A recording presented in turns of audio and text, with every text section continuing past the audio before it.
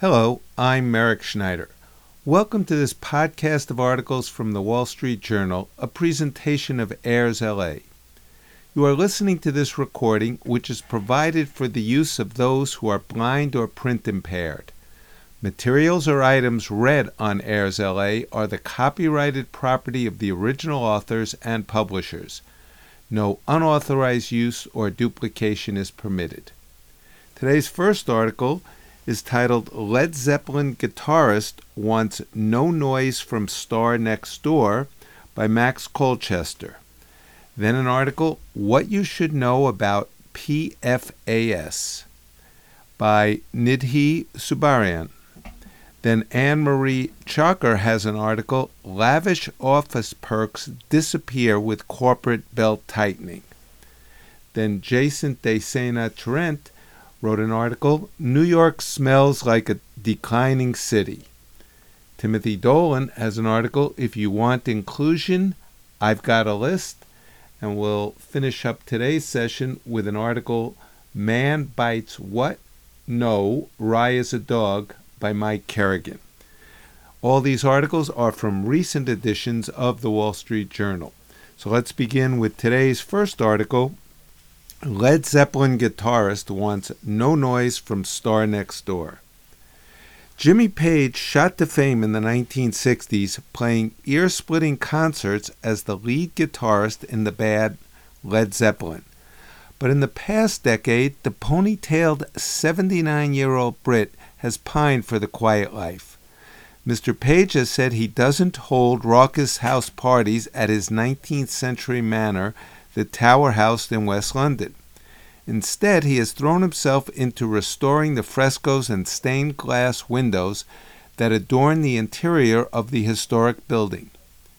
This serene existence was shaken when a new neighbor arrived 10 years ago, triggering a planning war between British rock royalty that continues to reverberate today.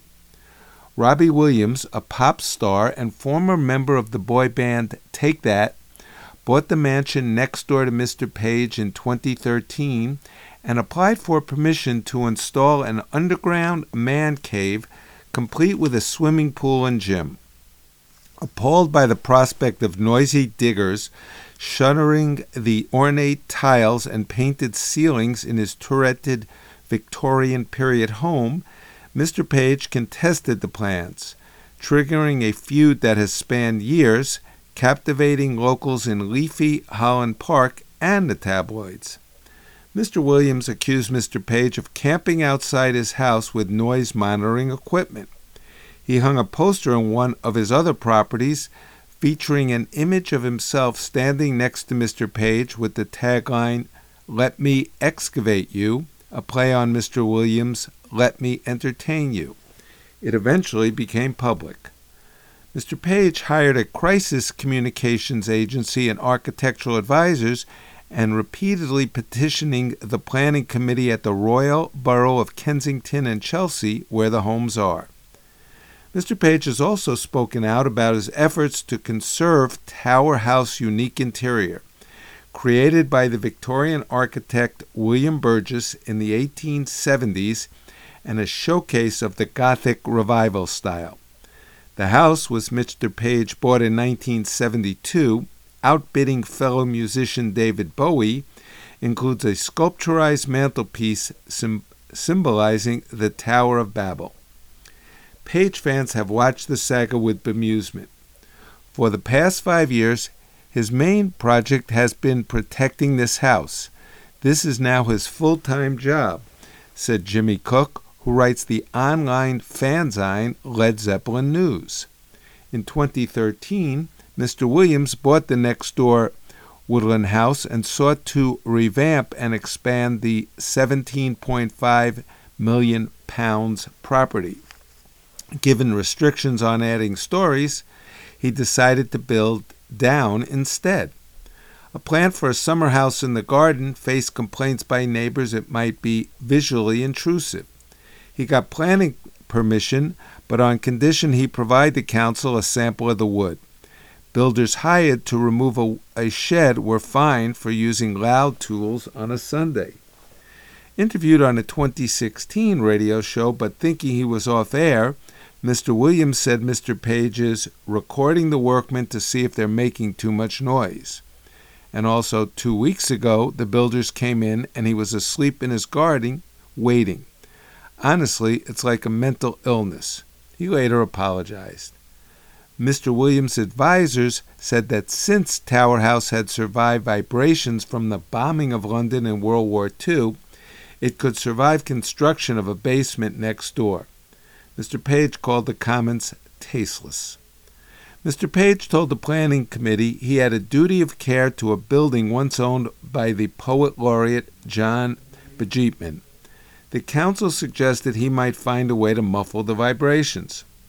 This would entail me living in my home for a year or more, surrounded by structural props and padding, Mr. Page wrote.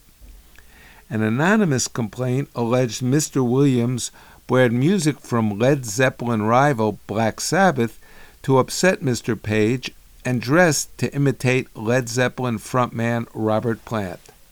I thought that story was hilarious, so I didn't mind that being out there at all, Mr. Williams told an interviewer. Alas, it is not true. In late 2018, Mr. Williams got provisional permission for his underground structure, but to dig, the workers could only use non-percussive tools.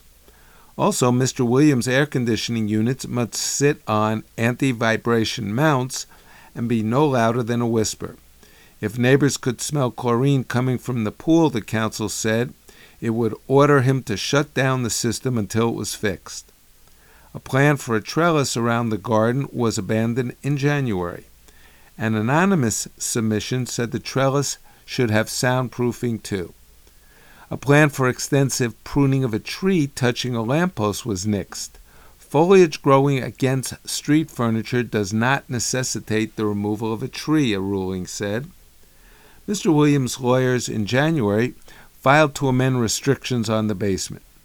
Work has ceased and will not be recommended at the present time, his lawyers wrote. Mr. Williams is rumored to no longer live in Woodland House. Mr. Page, according to a person familiar with the matter, now spends less time in the Tower House, preferring the even more tranquil setting of a vast property in the countryside. Mr. Cook at Led Zeppelin News said the feud generated a lot of clicks, but now he wants it done. I got quite fatigued with it, he said. And now, what you should know about PFAS. In the 8 decades since they were created, so-called forever chemicals have reached remote corners of the Arctic and been detected in the open ocean and the tissue of animal species as diverse as polar bears and pilot whales. Also known as PFAS, or per- and polyfluoroalkyl substances, they can stay in the environment for years without breaking down. Nearly everyone in the United States is believed to have some level of PFAS in their blood, according to the Centers for Disease Control and Prevention. Scientists are still studying the effects of human exposure to PFAS. Here's what to know. People can ingest PFAS through food or water or encounter them in consumer products. More than 2,800 locations in the United States have found PFAS in the drinking water, according to the Environmental Working Group, a nonprofit that tracks the chemicals. If people are in a place that has high contamination, then water is going to be important, said Phil Brown, an environmental sociologist at Northeastern University in Boston who has studied the chemicals. But for the average person who doesn't have high levels of contamination, food is often considered to be the most primary route.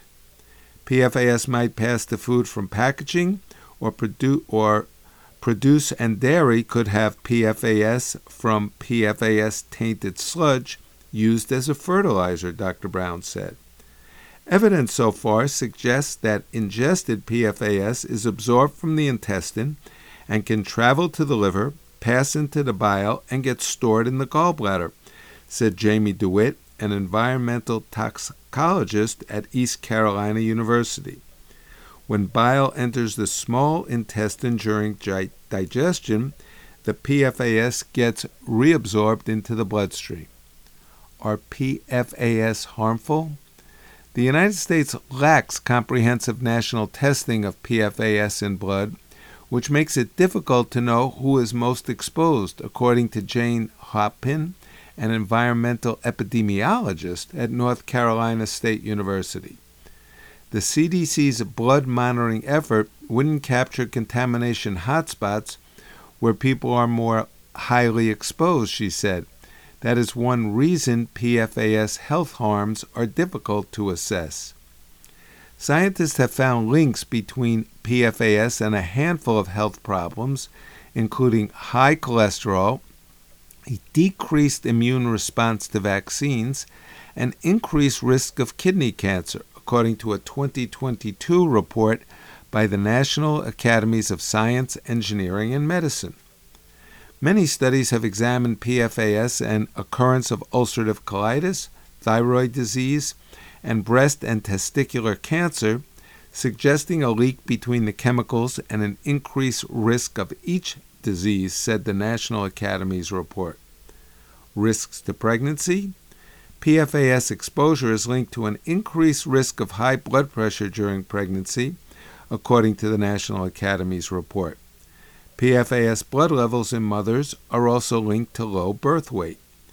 Fetuses and infants are generally more vulnerable to harmful chemicals than adults because their brain and critical organs are rapidly developing, according to Laurel Schneider, an environmental health expert at the Silent Spring Institute in Newport, Massachusetts. PFAS can pass through the placenta of a pregnant woman to the growing fetus, and PFAS can be transmitted to infants through breast milk, the report said. And now the article by Anne-Marie Chalker. Lavish office perks disappear with corporate belt tightening. The ping pong tables have turned. Companies are cutting back on prized employee perks from fancy coffee to free cab rides as they vow to trim costs and prioritize efficiency. These extras, above and beyond traditional health care and retirement plans, were meant to make workers want to join companies and stay there. They have grown to be seen by some as a form of compensation, so the cuts can sting. The cuts sometimes run alongside layoffs. Before Facebook parent Meta Platforms laid off the first 11,000 workers, it ended free laundry and dry cleaning services for employees. Twilio Incorporated, which has had 2 rounds of job cuts in 5 months, slashed its employee allowances for spending on wellness and books. Salesforce, which is cutting 10% of global staff, is also dialing back a bevy of coveted benefits. Specialty coffee baristas at the company's San Francisco tower were shown the door. The company cut ties with Trailblazer Ranch, a 75-acre wellness retreat that mixed skill training with yoga and hiking. Also gone, the extra paid day off every month Salesforce gave employees for well-being.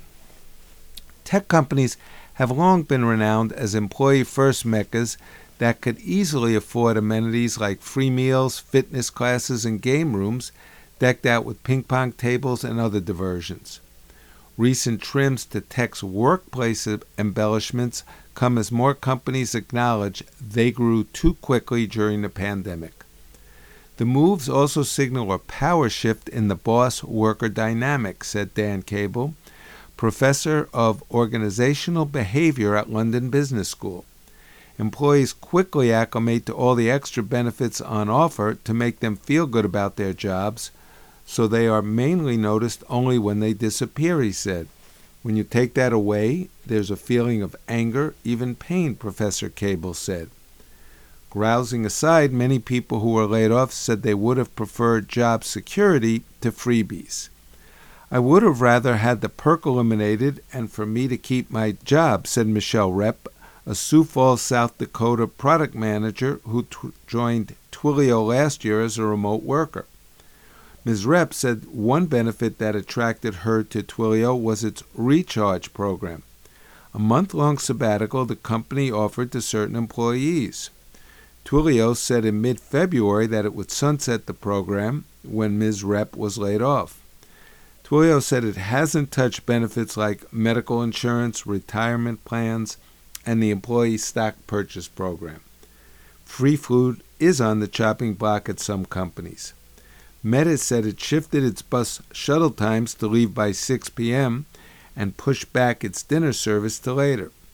The move discourages workers from staying just long enough to eat a free meal. To-go containers also vanished from the cafeteria. A Meta spokesman said the company has adjusted on-site services and amenities to better reflect the needs of its distributed workforce.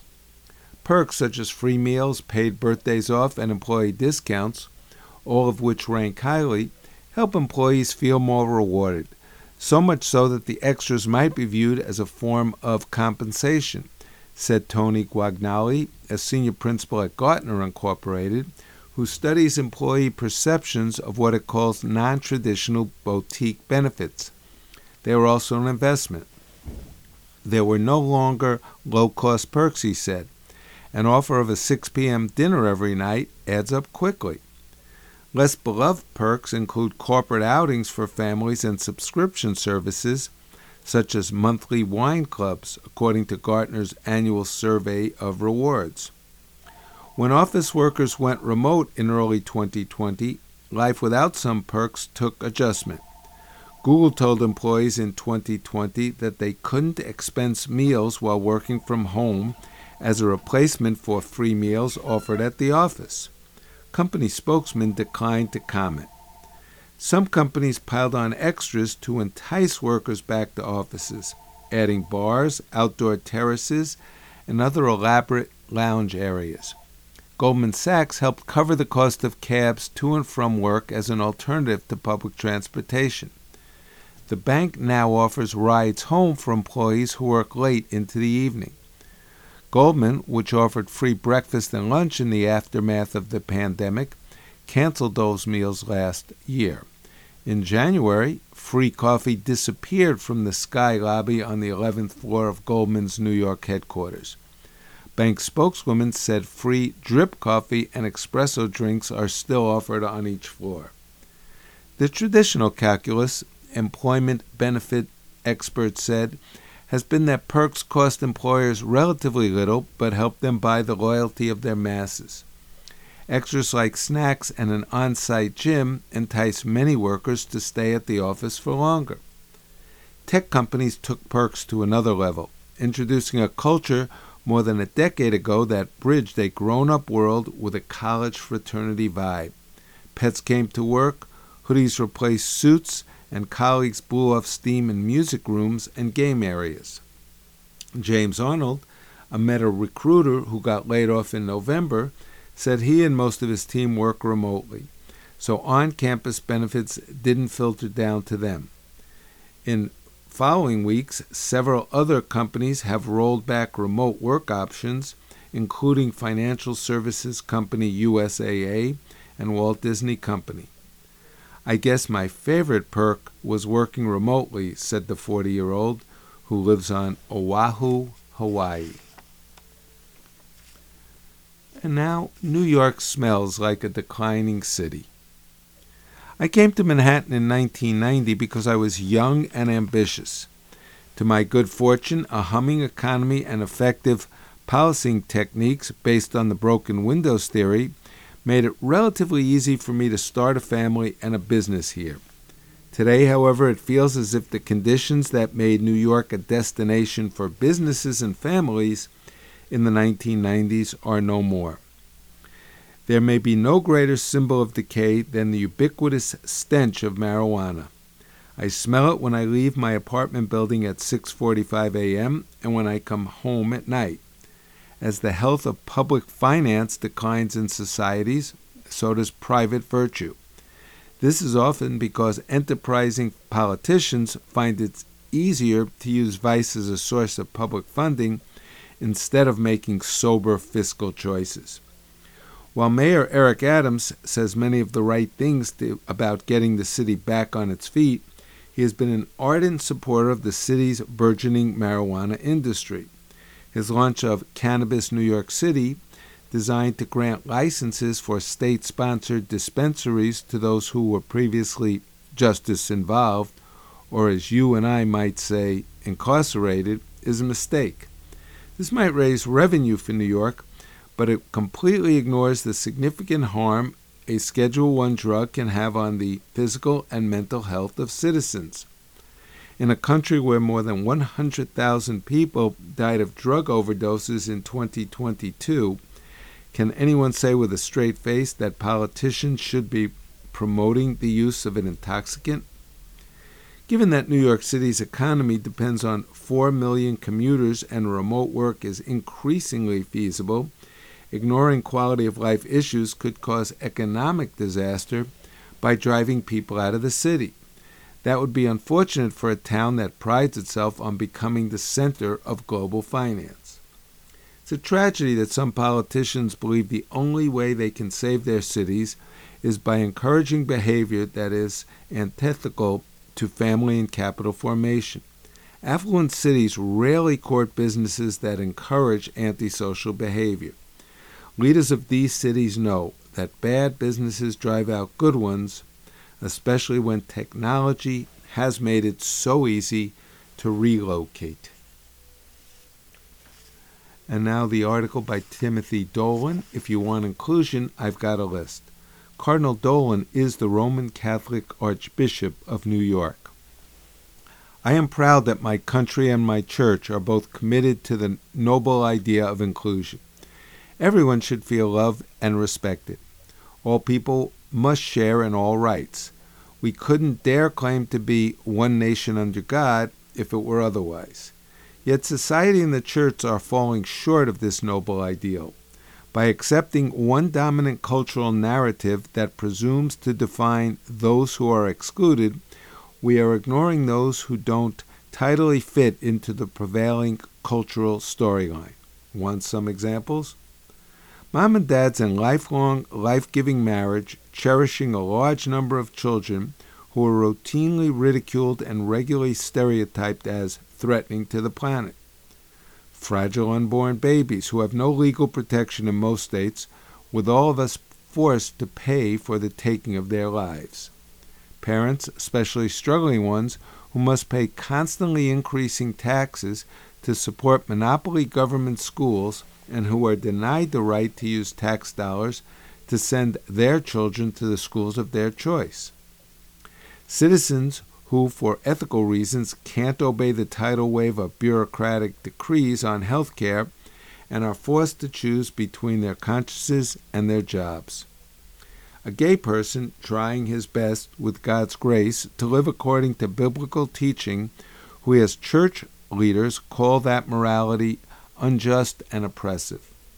Immigrants who came to this country eager to work in the belief that America was a sanctuary, but who can't get a labor permit and are treated with scorn. A woman who chooses to give birth to a baby while worried by hints and even outright threats that she'll lose her job. Young people who are spiritually thirsty for a sense of awe, reverence, and transcendence, but who have difficulty finding a church to satisfy their needs. Relief agencies labeled as lawbreakers by members of Congress for welcoming, feeding, and housing refugees. Our beloved elders near the end of life who are coaxed into feeling useless, a burden, with euthanasia the answer.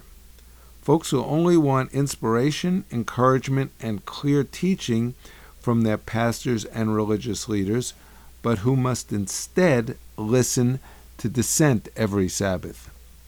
Cops who face danger daily, who see their colleagues killed and wounded, their resources shrinking, and the criminals they apprehend released in an hour. Elderly people who are scared to take the bus or subway or to walk down the block for milk and bread. Parents who work 2 jobs and save for decades to send their children to college and struggle to pay back the loans they had to take, only to see their neighbors with weekend homes have their loans forgiven.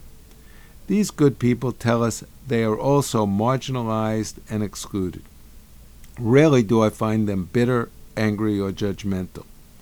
They, too, want a society that is inclusive, not merely for the groups now seek to defend, but for all. And Mike Kerrigan, man bites what? No, Rye is a dog. Greg and Rye are my friends. Devin, my wife, knows this. Yet Rye is also the name of Greg's golden doodle, which slipped Devin's mind in a recent telephone conversation with entertaining consequences.